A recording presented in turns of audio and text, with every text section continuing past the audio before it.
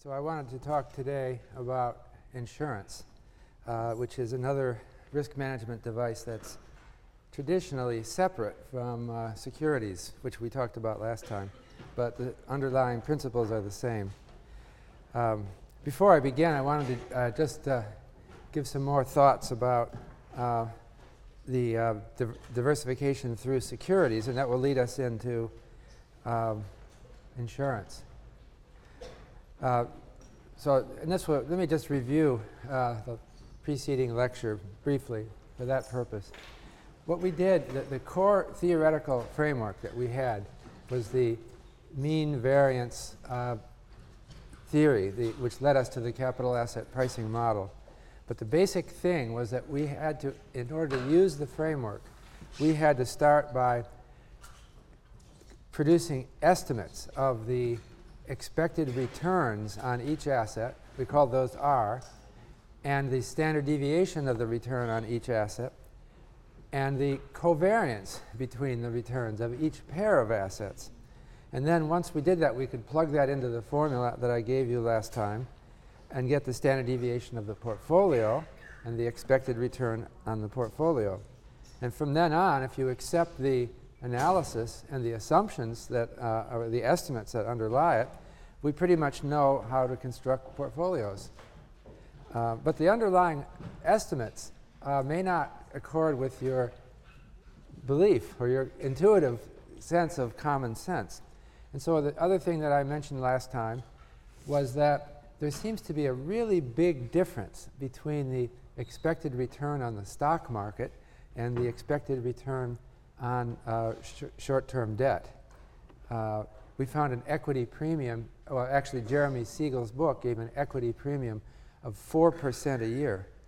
And some people find that hard to believe. How can it be that one asset does 4% a year better than another?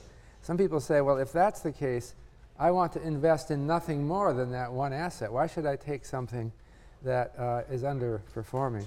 Jeremy Siegel goes on further to say that since the mid-19th century, we've never had a 30-year period when stocks underperformed bonds.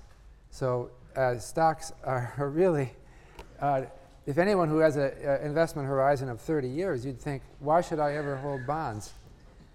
So the numbers that Jeremy Siegel produces seem implausibly high for the stock market. So what we call this is the, I want to emphasize it. I wrote this again. I'll write this again. The equity premium puzzle. That term was actually coined by economists Prescott and Mayra, but it's now in general use. That it just seems that stocks so much outperform other investments. So for Jeremy Siegel, in the latest edition of his book, the equity premium is 4% a year since 1802. That's almost, no, that's more than, that's 106 years. Why would that be, and how can you believe that? So one question that comes up is that maybe this is for the U.S. data. And so some people say, well, maybe, why are we looking at the U.S.? Because the U.S. is an arguably very successful country. And so we have potentially a bias in our, it's called a selection bias. If you pick as the country you study one of the most successful countries in the world, that doesn't inform you. Can you see now? That doesn't inform you very well about what it is for a random country or for the U.S. going forward. There's something wrong. The U.S. has been successful in financial markets, and it's being imitated by lots of countries. Financial markets similar to ours are being set up in many places. But you wonder, maybe they're over-imitating. Maybe we were just lucky, or maybe it was because the U.S. was the first, in some ways, to develop some of these financial institutions, or one of the first. And so, but now when the more and more countries start doing it, maybe it won't work so well. So one way of investigating this is to get around the selection bias is to try to look at all countries. Let's not just look at the United States. Let's look at every country of the world, and let's see if they have a equity premium. Okay, so but there's a problem with that, and the problem is that countries that are less successful don't keep data. That's a problem, or sometimes they just shut down their stock markets at some point. This is since 1802.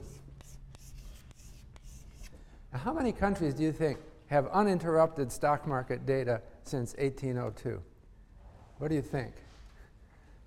Name another country that probably has it. What's that? England. You got it. UK.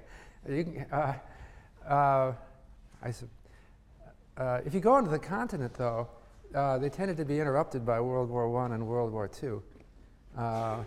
What about Japan? Do you think they have uninterrupted? They had a little bit of a problem around World War II, and you can try to bridge the gap,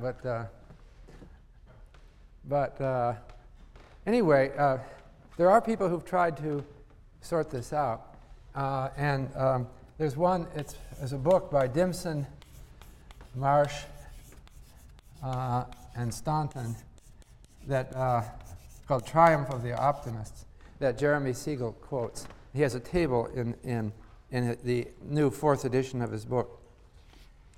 And Dimson, Marsh, and Staunton look at the following countries: Belgium, Italy, Germany, France, Spain, Japan, Switzerland, Ireland, Denmark, Netherlands, UK, Canada, US, South Africa, Australia, and Sweden. Every one of them has a positive equity premium, although the US is on the high side of them all. It's not the best. The country that has the highest equity premium, and that's for the whole 20th century. They couldn't go back to the 1802. The most successful country is Sweden. And after that, Australia. So US is not the most successful stock market, although it's high on the list. So Jeremy Siegel concludes that there's that the equity. He said that this book by Dimson, Marsh, and Staunton puts to bed any concerns about selection bias. And he claims that so many countries have shown an equity premium that we can be confident. His book is really very strong on the conclusions. The title of the book, Stocks for the Long Run. Stocks always outperform other investments for the long run. And he says it's not due to selection bias. But I kind of wonder, the list of countries that I just read to you that Dimson, Marsh, and Staunton studied excludes some important countries, doesn't it? Who does it exclude? Well, it doesn't have India, Russia, and China in it, for example. And I don't know, at least Russia and China, do you know anything about their history? Do they have any stock market disruptions in the last 100 years? I think it's kind of obvious. They had a communist revolution in both places, right? And so Russia and China are not mentioned are not studied by Dimson, Marsh, and Staunton. Why not? Well, they can't get data. There wasn't a stock market. Well, there actually was the stock market in Russia before 1918 and in China before 1949. So what happened to investors? If you were a Chinese investor in Chinese stocks in 1949, what happened? Well, you know what happened.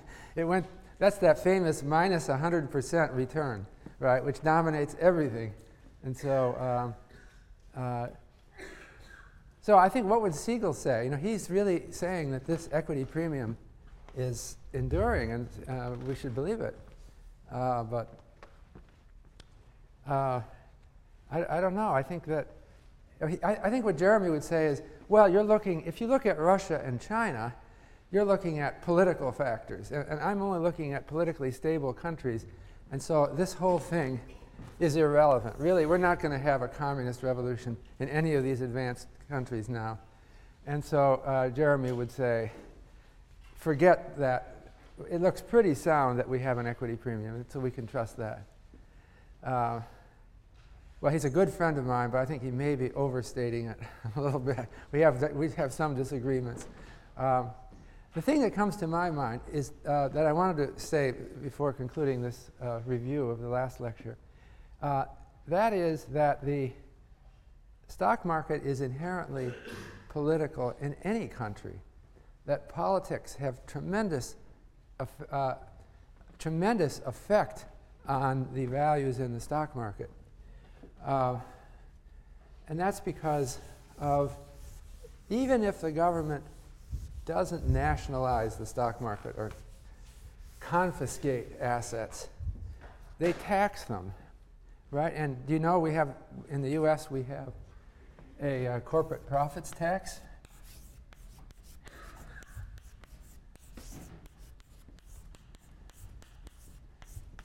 Well, it's not just in the US. Essentially every, I don't know if there's any exception. There may not be an exception, but essentially every country has a corporate profits tax. And then we also have a personal income tax. Okay? So the corporate profits tax goes after the profits that corporations make. The personal, it's taken from corporations before they pay out their dividends. The personal income tax is levied on individuals, and these individuals have to pay it. But the personal income tax is not simple. It's not just a flat rate on your income. It depends on the type of income. So dividend income or capital gains income in the stock market is taxed differently. The interesting thing is that through time, as political winds change, these taxes have changed. And they've gone up to some very high levels in the past in the United States and other countries. So I'm going to give some US tax rate. The personal tax on dividends, of course, it depends also on your tax bracket and your income. I'm going to talk about the highest tax bracket. In the US, it went over 90% in World War II and the succeeding years. So the government was taking 90% of your dividend income, right? What is it today? Do you know what? Anyone know? What's the tax rate on dividends today? It might be zero for some people, but it is the standard rate for people who have not negligible income is 15%. So it's gone down from over 90% to 15%. Why did it do that? Well, it's some kind of political change. And the corporate, okay. And incidentally, at the beginning of the 20th century, you were right. Who said zero? We didn't even have an income tax until 1913 when the Supreme Court allowed it. So it was zero. Then it went up to 90%, or actually it's 94% at the peak. It came down to 15%. Okay, that's a pretty big hit on the stock market. So, you know, it wasn't just China that took the stock market. When we were taking 90% of dividends, that was 90% of the stock market was being taken by the government. But that's not all, because we were also taxing the corporations. And in the early post-war period, the corporate... Now, I'm going to talk... There's a distinction between the rate that they charge and the actual amount that they take. Most advanced countries of the world today have a corporate profits tax rate for large corporations of about a third. So a typical advanced country takes a third of the profits. The government takes a third of the profits. But that's not the actual amount that they pay, because the tax law is so complicated and there's so many loopholes. So what I looked at, and I have this on the website, I have a chart showing corporate profits taxes paid as a fraction of corporate profits for the United States since 1929. And that has moved around a lot. But it got almost up to 60% in the post-World War II period. And now it's down to less than a third. Why is it down? It's because they're changing enforcement of the taxes and the changing amounts of loopholes. So most countries, they have a tax rate of about 1/3, but corporations are paying less than 1/3 of their profits to taxes. So if we want to look going forward at the equity premium, we have to know how much, what's the politics and what's the government going to do in the future. They've moved these tax rates around a lot. So I think that it's very hard to be sure that we know going forward what our sigma and the expected return, the standard deviation of returns, and the covariance of returns are really. So we have a nice theoretical framework, but the application of the framework to the real data is hard, and it ends up politics underneath it all, and that's just the real world. I want to say one more thing about the diversification in the mutual fund. Ideally, mutual funds are calculating R and sigma 1, 2, and plugging in and finding what the optimal portfolio that you should hold is, and then offering that to you in their mutual fund. In practice, firms that do that are in practice, however, the minority. And most mutual funds have some gimmick or some special, they claim to be beating the market, not forming the optimal portfolio. And I also have up on the website some questions that I asked investors about what they think about picking stock. Picking stocks means trying to find a stock that's going to do really well. And so what I found, the question I asked is, do you agree, or which of the following is the correct answer to this statement? Trying to time the market to get out before it goes down and in before it goes up is A, a smart thing to do, or B, not a smart thing to do. Most people think that it's not a smart thing to do to try to time the market. Only 11% said yes to that. But then I ask another question. Do you think trying to pick mutual funds, trying to find a mutual fund that will beat the market is a smart thing to do or not a smart thing to do? So most people think it's a smart thing to do. So what I think the mutual fund industry has turned into largely is a stock picking industry, not a portfolio diversification industry. And so what most people are doing when they go into a mutual fund is they're trying to find smart people who will beat the market, will pick those stocks that will do well. But the mutual fund theory that we gave last time said, no, the mutual fund is just supposed to be diversifying for you. In fact, the truth is somewhere in between. Most mutual funds are providing some diversification service, and they're also trying to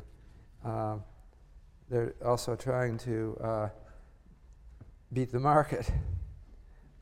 Finally, I just wanted to say that I've been talking mainly about the U.S., but mutual funds have been growing in importance around the world. And there was a recent paper by Corana Surveys and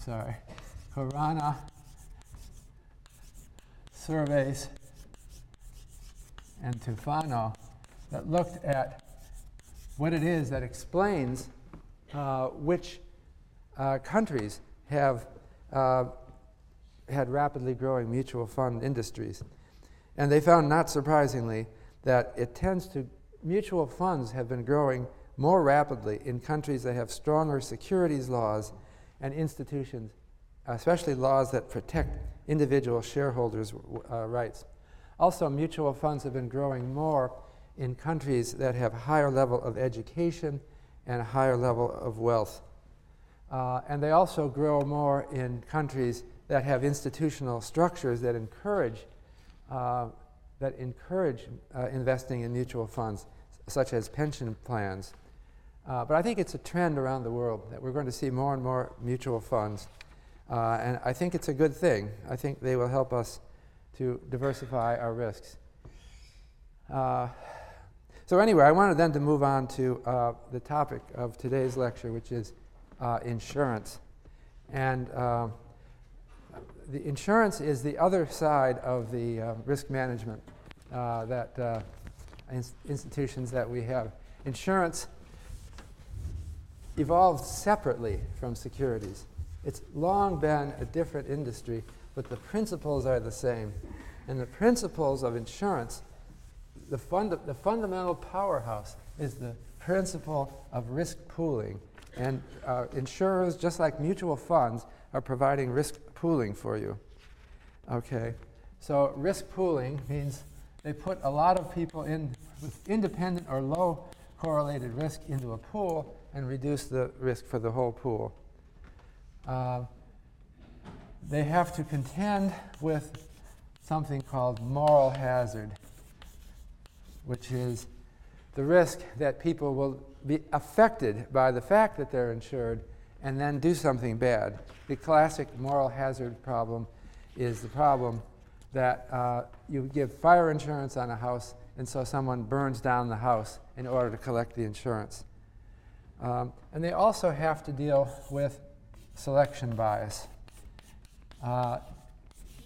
And what this means in the insurance context is that if you offer insurance policies, you will tend to attract people who are higher risk. All right, so if you offer life insurance, you have life tables which give you probabilities of dying at various ages, but that's for the general population. All the sick people will come to you to buy life insurance, and they will turn out to have a higher death rate than the population at large. So these are the problems of insurance that we have to deal with. I just wanted to review the mathematics of insurance. This is actually just, in part, just a review of what we talked about in the second lecture. But in the ideal world, if you have independent risks,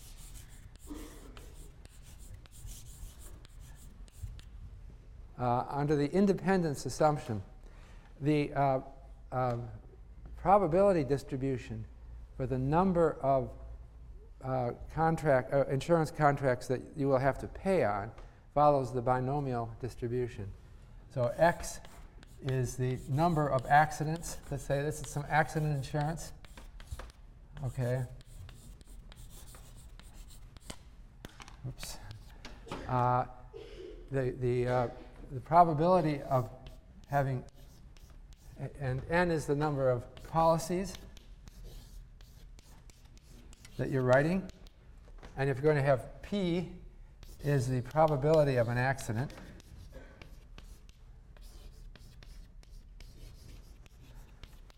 Then the binomial distribution gives you the probability of having X accidents out of your N policies.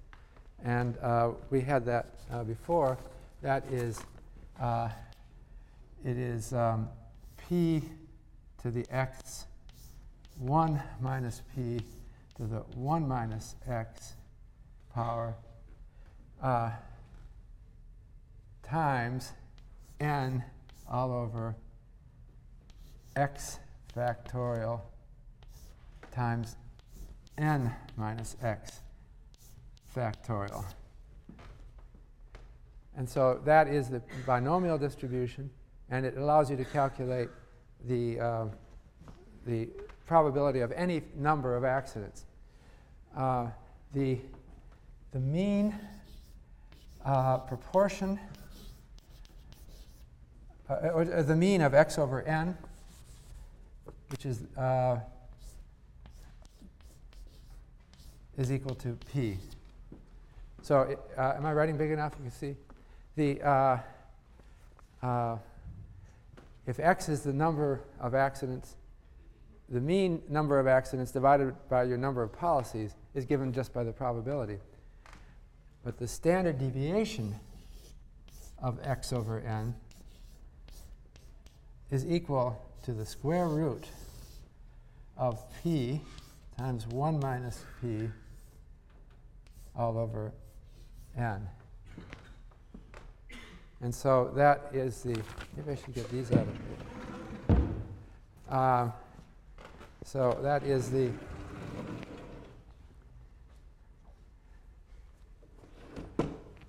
that gives you the mean and standard deviation of the proportion. So to actually apply this, it helps to go to something called the normal approximation to the binomial.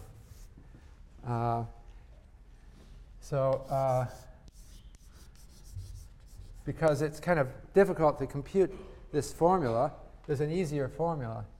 And you assume that the binomial distribution is really a normal distribution with a mean of, or I'm sorry, the proportion of accidents, x over n, follows a normal distribution with mean p and standard deviation given by this.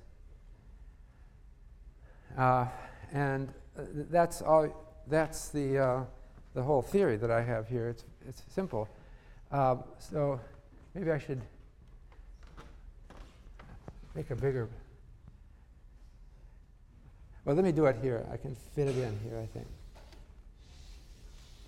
I'm going to draw an example. I've got it plotted out, and it's on the website, but it's a very simple example where I have the case where p equals 0.2. Okay? So the probability of an accident is 20%. This is a significantly high probability of accident. Can you see down? You can see all this, right? It goes from 0. Let's do this from 0 to 0.4. If you wrote only one policy, what's the probability distribution of x over n? Well, it has two possible values. It could be the one person doesn't have the accident or does have the accident. So if n equals 1, we have an 80% chance, this would be 80% of no accident. Actually, let's make this 1, not 0.4. Then a 20% chance of x over n equals 1. Okay, so I'm plotting, this is the probability of various values of x over n. If n equals 1, x over n can take on only two values, 0 or 1. And it takes on the value 1 with a probability of 20% and the value of 0 with a probability of 80%. I didn't use the normal approximation there. That's obvious, right? I used the binomial itself. But let's go to the case where n is 100. Then, let's see, how should I? Maybe I'll leave that up. You can see this, okay, these diagrams I'm drawing? If n equals 100, now I'm going to label this axis differently. I'm now going to show the normal bell-shaped curve. And I'm going to do this from 0 to 0.4. Maybe I do have to make this bigger. Can you see this all right back there? OK. So 0 to 0.4. And so 0.2 is here in the middle. That's 0.2. For n equals, now I'm going to do n equals 100. OK. What is the mean? Well, the mean is always 0.2, no matter how many policies you write. So it's going to be, we're going to have a normal distribution centered on 0.2. This 0.2 is not very readable here. I have to crunch down to do it. OK. So, and what is the standard deviation? It's the square root of 0.2 times 0.8 over 100. So that's 0.16 over 100. So the standard deviation is 0.04. So what does the curve look like? It's a bell-shaped curve that looks about like that. I didn't draw that very well. Let me try again. I should be able to do nice bell-shaped curves, but it's harder than it looks standing up here. OK? So that's your bell-shaped curve. So with 100 policies, they can't really count that accurately on having 20% of the policies pay. There's still substantial insurance risk because the it could easily be only 15%, or it could be 25% of the policies that end up paying. So the insurance company with 100 policies would have still substantial risk. It's much better, the uncertainty about x over n is much lower for the case n equals 100 than it was for the case n equals 1, but it's still there. Now I want to draw, what if we write 10,000 policies, okay? And so what is the probability distribution for x over n in that case? Well, you can see you're going to be dividing not by 100 here, but by 100 times 100. So it's going to reduce this from 0.04 to 0.004, okay?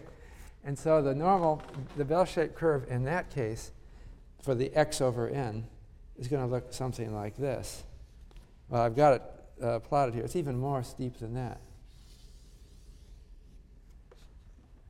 That's a bell-shaped curve, but it's centered exactly on 0.2. Exactly, the number of policies doesn't affect the mean, but it affects the standard deviation. So it becomes very collapsed. And this is the basic core idea of insurance. You have to be a big company to do it.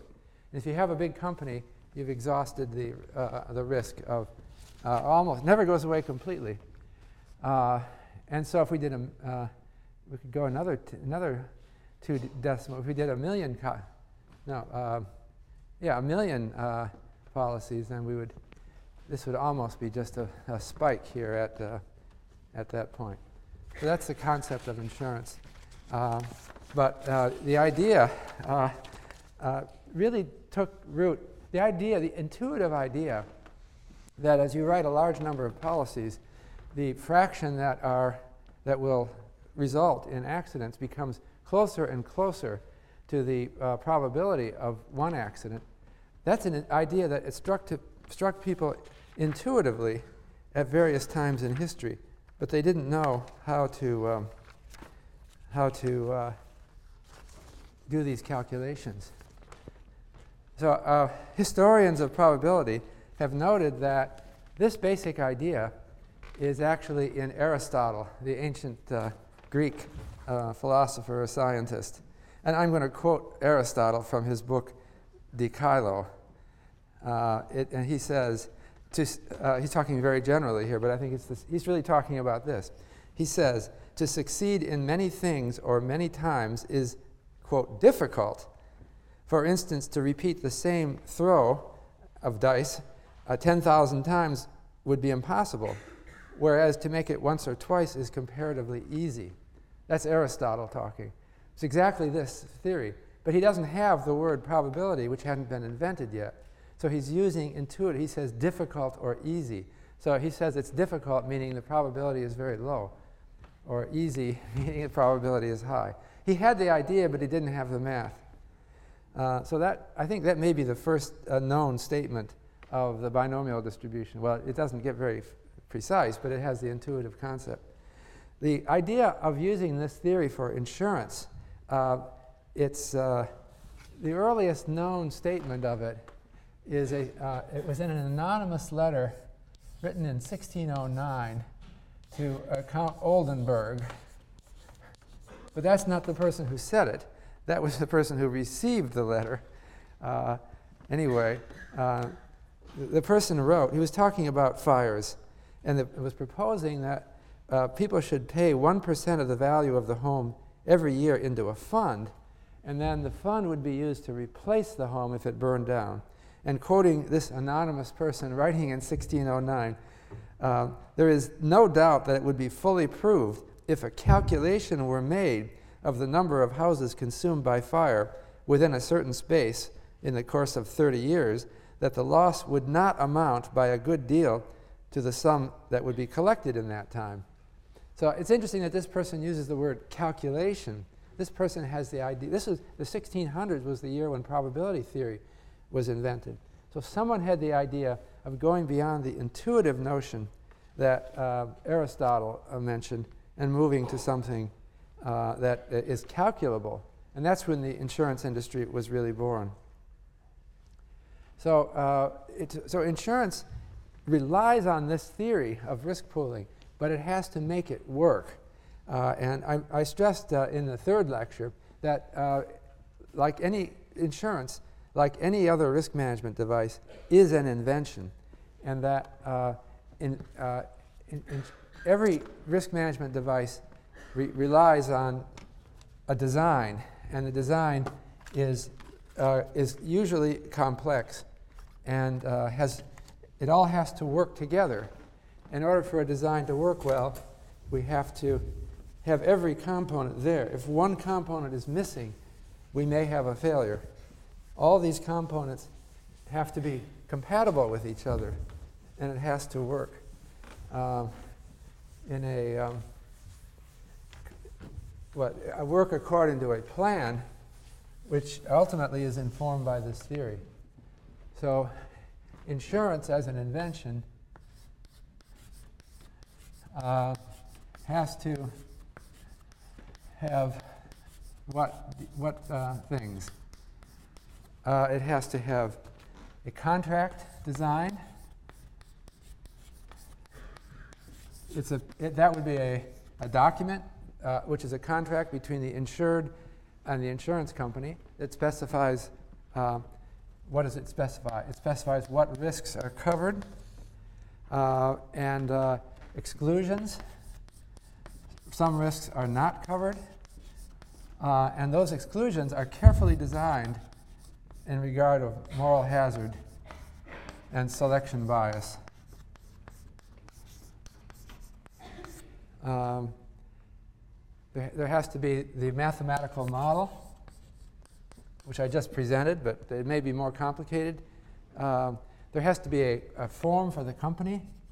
There could be a corporate form. That is the insurance company. Could be a corporation, and it could be either a non-profit corporation or a for-profit corporation owned by shareholders.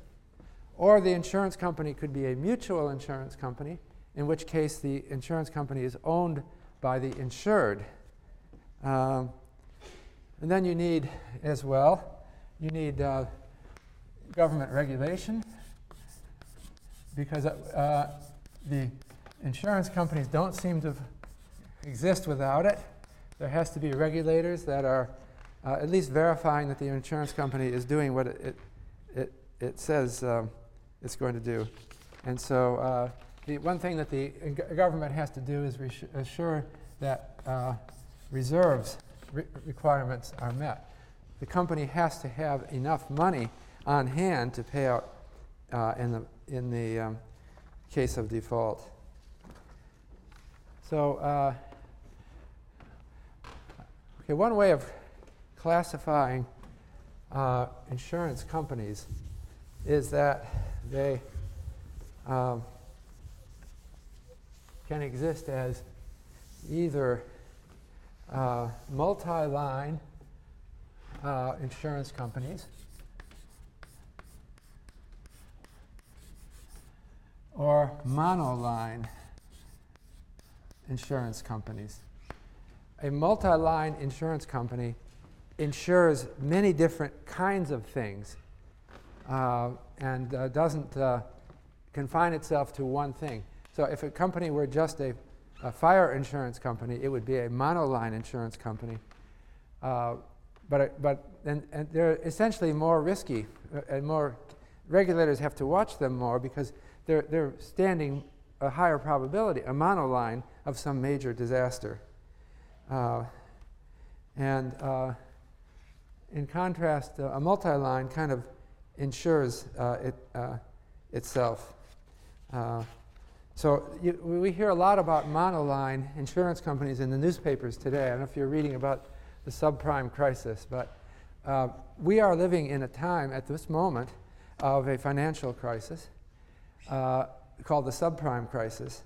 And that naturally hits monoline insurance companies more than multi-line insurance companies because they are more specialized and more vulnerable. I'll come back to this distinction in a minute, but I wanted to talk about certain kinds of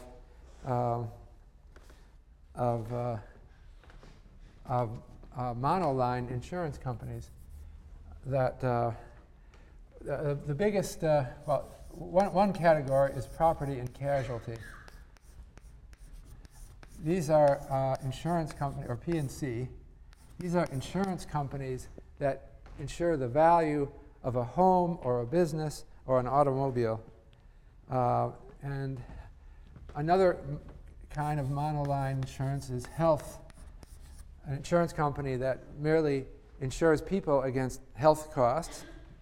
And another important category is life insurance.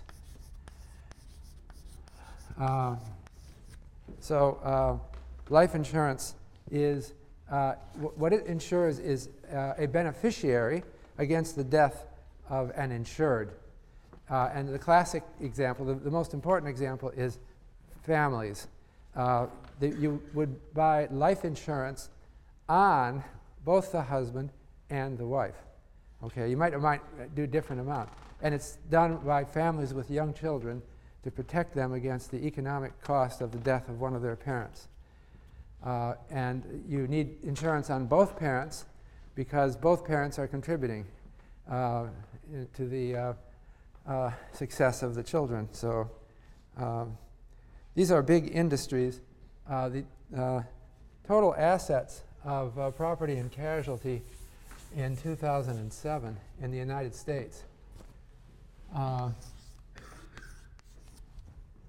these are assets. The property and casualty was $1.4 trillion. And life insurance was $4.9 trillion. So I don't actually, somehow I missed getting the health, but that would be another big insurance. So these are hugely important institutions in our society. So let me go to property and casualty. What do they insure? Actually, the most important thing that they insure is automobiles. The total premiums collected on automobiles is much bigger, like 5 times bigger than the premiums they collect on homeowners. Automobile insurance is collision insurance. Okay, homeowners insurance used to be called fire insurance, but now they've extended it to include so many other risks. It depends on the particular policy what it includes. It might include risks as well of personal liability if someone injures themselves on your property, or risks of storms, of hurricanes, earthquakes, everything else. So we call it homeowners insurance. But actually, the automobile insurance is more important than the homeowners insurance, even though homes are so much more valuable, because I think that's because cars move, and they drive around, and they bump into each other. Homes just stay where they are, and so we have far fewer accidents.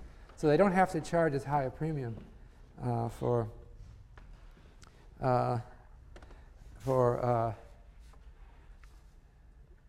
the insurance. So these insurance contracts have come across gradually through time as we develop the theory. And I'll talk about the growth of insurance and about some of the components of it.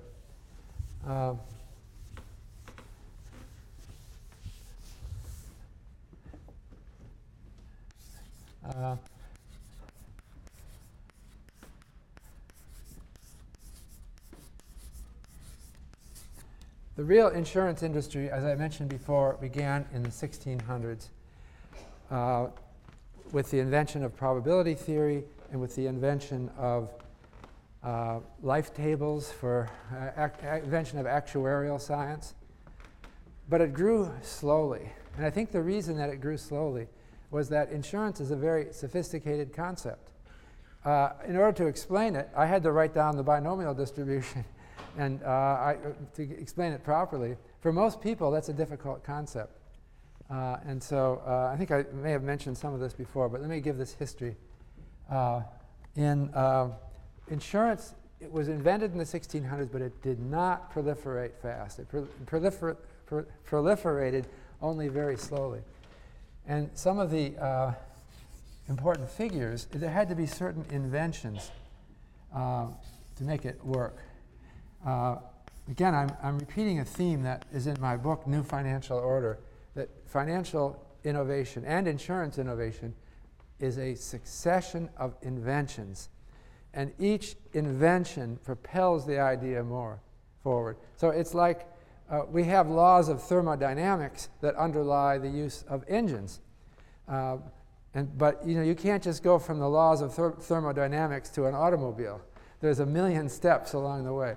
And if you look at the history of engines, there are discrete advances, and when people were able to apply the theory more and more. Well, in insurance, there's a similar list of inventions. So Morris Robinson was head of Mutual Life of New York in the 1840s, and he got the idea of highly paid life insurance salespeople. The idea was that it's difficult to sell people on insurance. Back in the 1840s, life insurance was very important because the average expectancy of life was only something like 45 years. And so that meant parents were dying left and right. What would be the probability that a married couple would live, both of them, to the time when their children are grown? Well, it was fairly low, right? If the average age at death was something like 45, but maybe a 50-50 chance of high risk of one of the parents dying. So you should think that people would really want life insurance, but they were not buying it.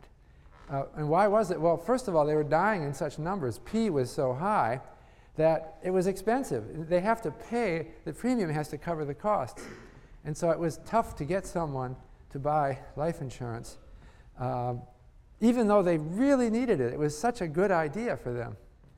But it's partly because there's a psychological resistance to it. This is still very much alive today.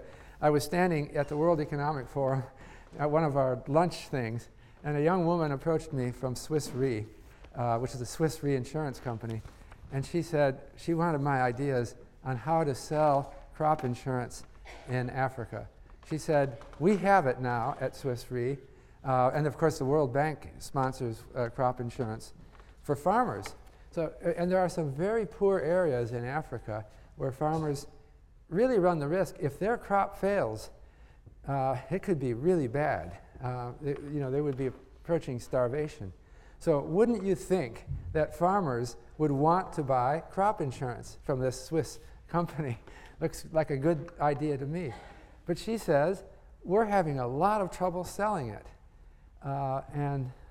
She said, if you talk to the farmers in these rural areas, what do you think they say when you offer? They say, I can't afford the insurance. Well, they're not thinking right. The whole idea of insurance is that you take from your good years and you move it into your bad years so that you make it through all your years. And so you're having a good year this year, maybe. It looks that way now. And you think you can't afford it. But just think how bad it will be if it's a bad year. Then you really won't be able to afford to stay alive. But she says they didn't, and some of them respond, but a great majority of them don't. And I think it's because of a psychological aversion people have to thinking about insurance. It's just unpleasant. And life insurance is actually an insurance against one of you dying. It's a very unpleasant topic. So if someone comes to your home and says, I would like to sell you life insurance, you think, some other day. I don't want to talk today about the probability of one of us dying. It was a tough sell. So Morris Robinson, however, realized that some people are very talented salespeople. And they're probably talented at other things as well. So it may sound like a small improvement, but he just had very highly paid insurance salesmen. And they were paid as long as people kept their policy. And so that motivated an insurance salesman to form long-term relationships with the families that he was insuring and to keep them from canceling their policies. So he got talented, respected members of the community who people admired to become life insurance salesmen, and he had to pay them enough so that they would stick with the job. And then it finally worked. It may seem crazy, but it may seem like a modest innovation, but it actually was an important innovation. So I don't know how you think of life insurance salespeople, but they have been pillars of the community. They're people that the community trusts, that people are willing to let into their home and discuss things like death. And that was an innovation that came in then. Then the other innovation was Henry Hyde.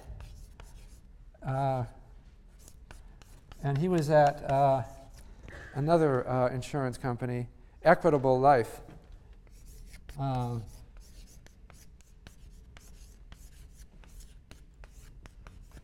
And that was in the late 1800s. And what he invented was an insurance policy that had a cash value. And that's another, it's a cash value on the insurance policy. That is that the insurance policy doesn't just insure you against death, it also builds value over the years. And this invention was very important because it stopped people from canceling. The big problem life insurance had is people would buy it and they'd pay for several years. And then eventually they would think, well, we didn't die. We were losing all this money. Let's just cancel the insurance. It especially happens, the way life is in real families is, you start getting accustomed to a certain style of life and you start spending more and more money.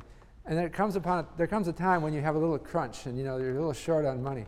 And so you're casting about for some way to come up with some money. And so canceling your life insurance was a good idea.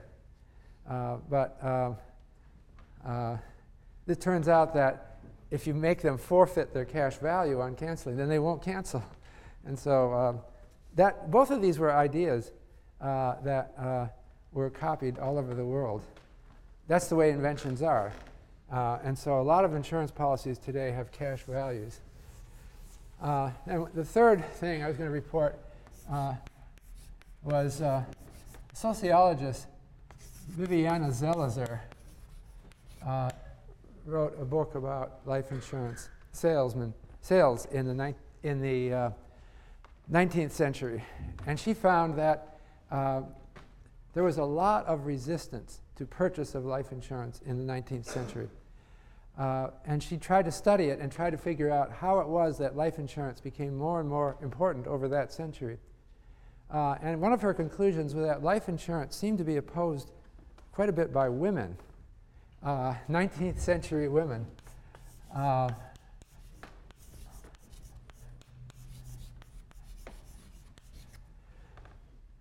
And why didn't they like it?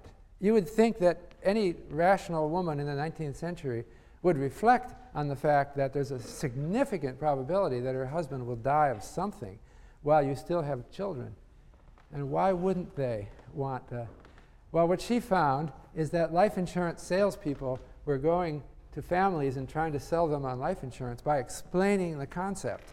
And they would say something like I did. Maybe they didn't write down the binomial distribution, but they explained the idea of insurance. It didn't sound right to the typical 19th century American woman, or I suppose it wasn't just America, it was a worldwide problem. And the reaction that salespeople would get from women was, you're giving me some probabilities or something, and you're asking me it sounds like you're asking me to play in some gambling thing where I win if my husband dies. And so it doesn't sound right to me. I think, in fact, a lot of women would say something, I put my faith in God, and I think I might bring down God's wrath if I did such a thing as to bet that my husband is going to die. And so she would refuse to take part in it. It doesn't sound right to her. I'll trust in prayer and other things. So it didn't work, and you couldn't sell them on it. So what Zelizer reported is that some life insurance companies surmounted this problem by changing the pitch, by telling their salespeople, don't try to explain probability theory to these people. What you have to do is come across differently. And so the thing that she said they started doing is to pretend in a way that they were missionaries with a gospel. The gospel is insurance. And they would tell these women, you know, if you buy life insurance on your husband, then should anything happen, your husband can love and protect you from beyond the grave. And that sounds good. So it worked. And these little things, they may seem like little things, but they are technological advances. People in a profession over the years learn more and more how to manage the public's expectations and get them to actually purchase insurance. So I wanted to talk about government regulation of insurance because I said that was an important aspect of insurance. And what the regulators do many things, but insurance regulators, most of all, are concerned with capital adequacy. So insurance in the United States is regulated not by the federal government, but by insurance regulators in each of the 50 states. So it's very hard to summarize insurance regulation in the United States. Why is it regulated separately by the 50 states? That's because it started out that way when the federal government wasn't involved in those sorts of things. And somehow we never had the, in fact, it's talked about. Maybe we'll see it in the next 10 or 20 years. It's talked about that there should be a federal government regulation of insurance, but it's actually state regulators. And it makes it hard. This is a handicap to the U.S. insurance industry. Other countries have it centralized, but in the U.S. it's split up over 50 states. So it's very hard to start an insurance company because you've got to meet the requirements of all 50 regulators. But the most important thing that these do is they specify what reserves insurance companies have to hold. Okay. And so in other words, the insurance company doesn't trust the insurance companies to do the calculations like I just showed with the binomial theorem.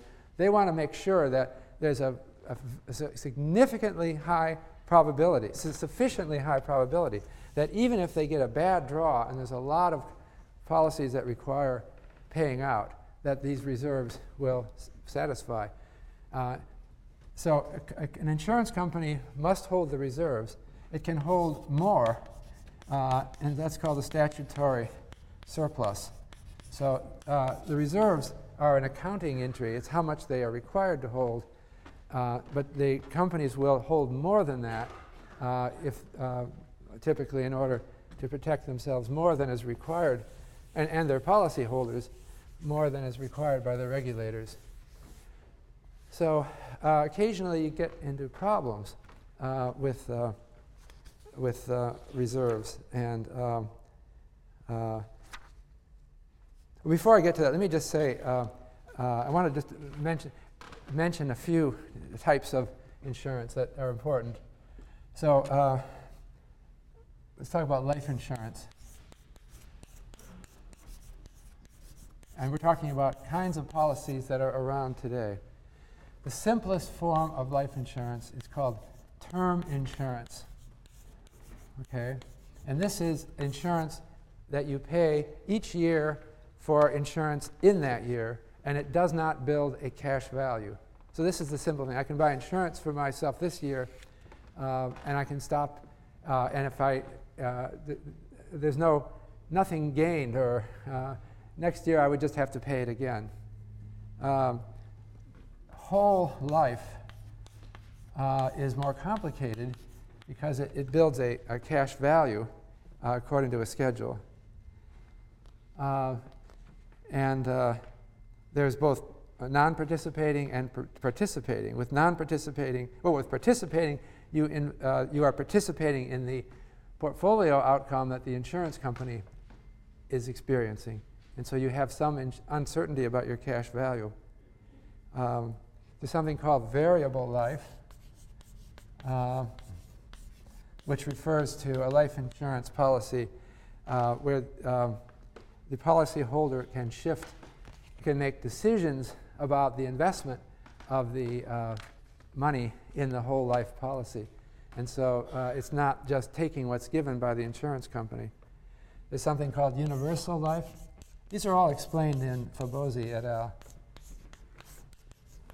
It's a whole life policy that gives the policyholder flexibility over the insurance premiums. You can pay more into the cash value in 1 year and less in another year, as long as you keep paying a minimum amount.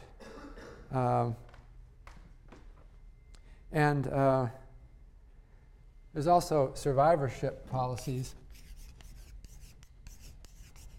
that will pay, for example, the second to die. There would be a policy if a husband and wife get it, and it pays out when the second of them dies. Or also about regulation. I wanted to mention the NAIC. It's a very important institution. That stands for National Association of Insurance Commissioners.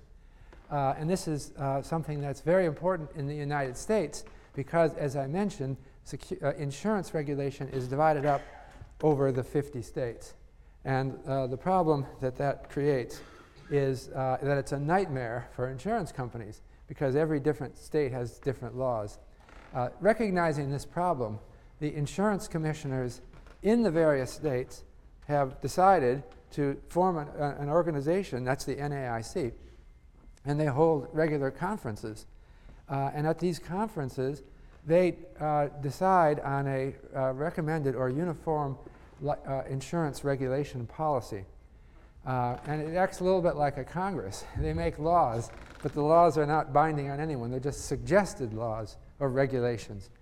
And so it's an effort to try to get the complexity of 50 different regulators uniform. So, as I say, when the NAIC decides on some regulation, it's only a recommendation to the separate state regulatory commissions. But of course, it has a lot of force because all 50 states have met. The commissioners of 50 states have met and hashed it out. So most states would essentially adopt what the NAIC says. Otherwise, they're not going to figure it all out. They can't claim to beat. It would be rational to do that, right? You wouldn't think that we would rethink all of these things ourselves and then have it different in our state. So the NAIC is kind of a quasi-regulatory body, or it's a quasi-government. It's not government because it has no authority, and yet it acts almost like a parliament where these people get together and decide on things, and they end up as a force of law.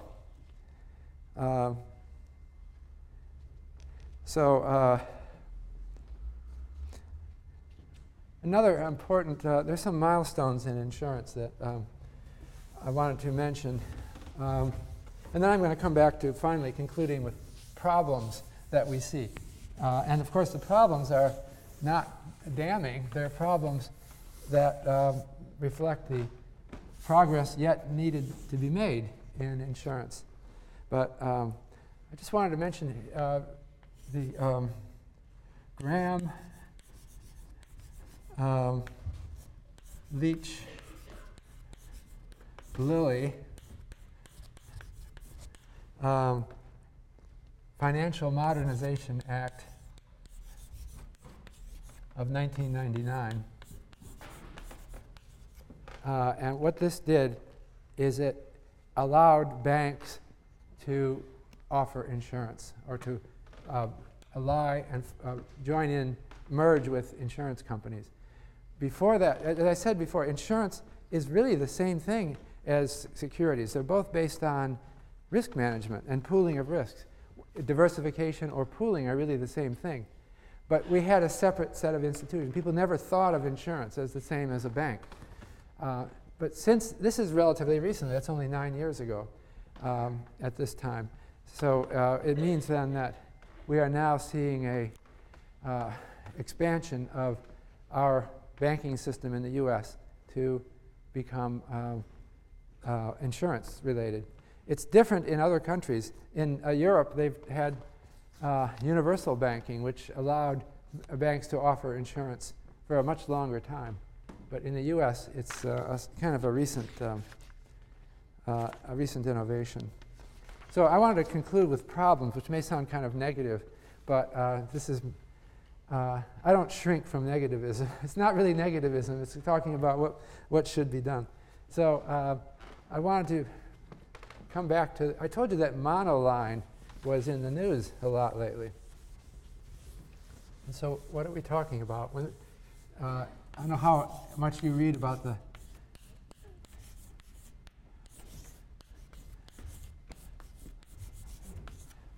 right now, we are going through a major financial crisis, which started in the U.S. but has spread over the world. And this is called the subprime crisis.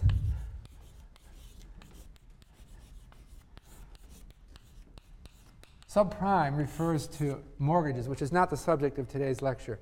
But a subprime mortgage is a mortgage issued to a borrower who is not considered prime, not a good risk. Borrowers that are thought by the various models to be likely to fail to pay on their mortgage and to have to be foreclosed. They're often low income, but also they're people with poor credit histories. So the crisis that we're in now, and this is very important, you're living through it, and we'll see how it pans out.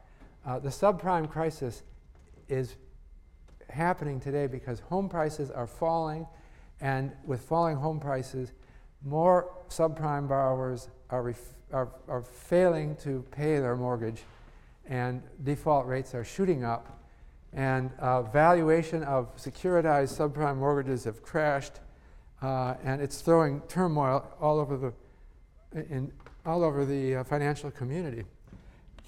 We're seeing what they call systemic effects.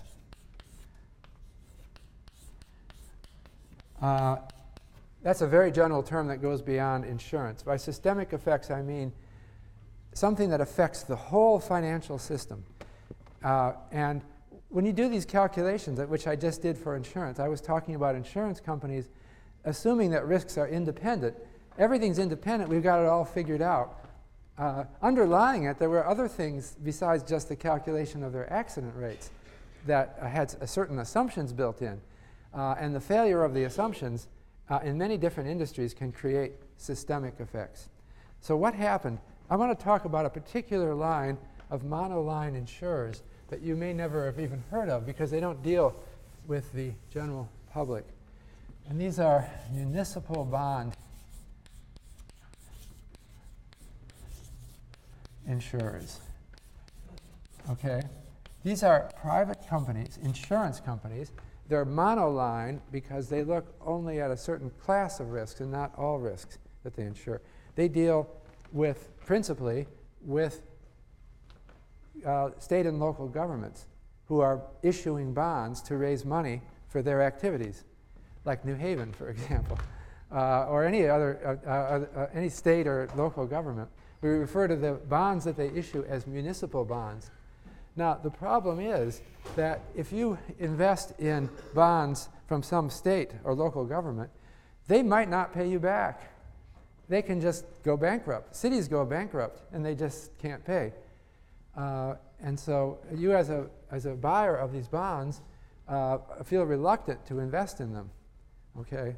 So in order to make their bonds saleable to the general public, city and state governments go, or any regional local governments, go to the municipal bond insurer companies. And they have names. The big ones are MBIA, AMBAC, FGIC. That's not FDIC. It's not the Federal Deposit Insurance Corporation. It's FGIC. And there are others as well. Okay? And so what these do is they insure the bond, they insure the investor against the municipality failing to pay on the bond. All right? And so lots of investors won't buy a municipal bond unless it's insured. Okay? So now I'm talking about systemic effects in the whole. So these insurance companies have reserves on hand, and they invest these reserves in something. So what do they invest them in? Well, one of the things they've been investing them in is subprime mortgages. You can see what I'm talking about, systemic effects. So the housing sector in the United States, you might say, is completely different from municipal bond insurers. But when the housing sector starts going down, people start defaulting on their mortgages, then the value of the subprime loans that the municipal bond insurers own starts to go down. Okay? Now, these guys have never failed to live up to their guarantees. They're doing just fine, but people are noticing that their portfolios are going down. And so their surplus, statutory surplus, is going down. And so we're starting to worry about these companies. And so notably, it was January 18, a rating agency, Fitch, lowered AMBAC from AAA rated to AA rated. Okay, that was a big news story. You might not have caught it, right? But it was a big news story. Because if you were in a municipal government, you thought, uh-oh, this is bad news. If this is if only one rating agency does that, okay. And it's only AMBAC that's been downrated.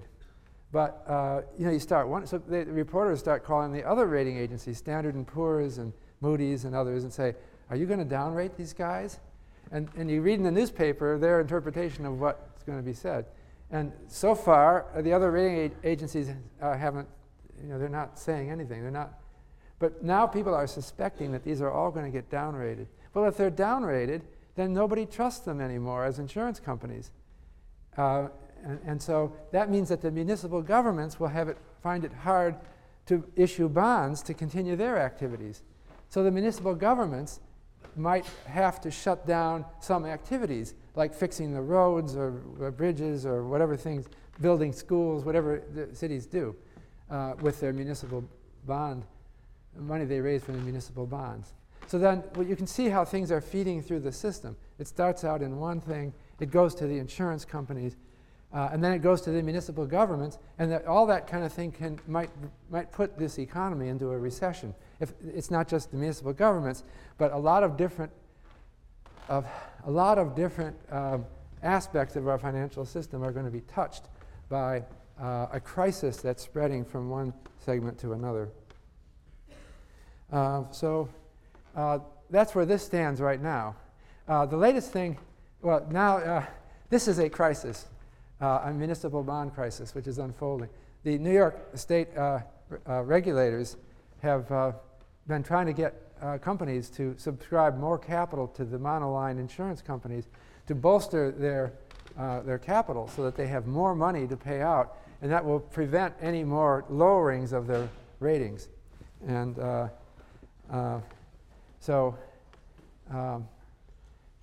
other thing that's happened now is that Warren Buffett said he wants to get into the municipal bond insuring business.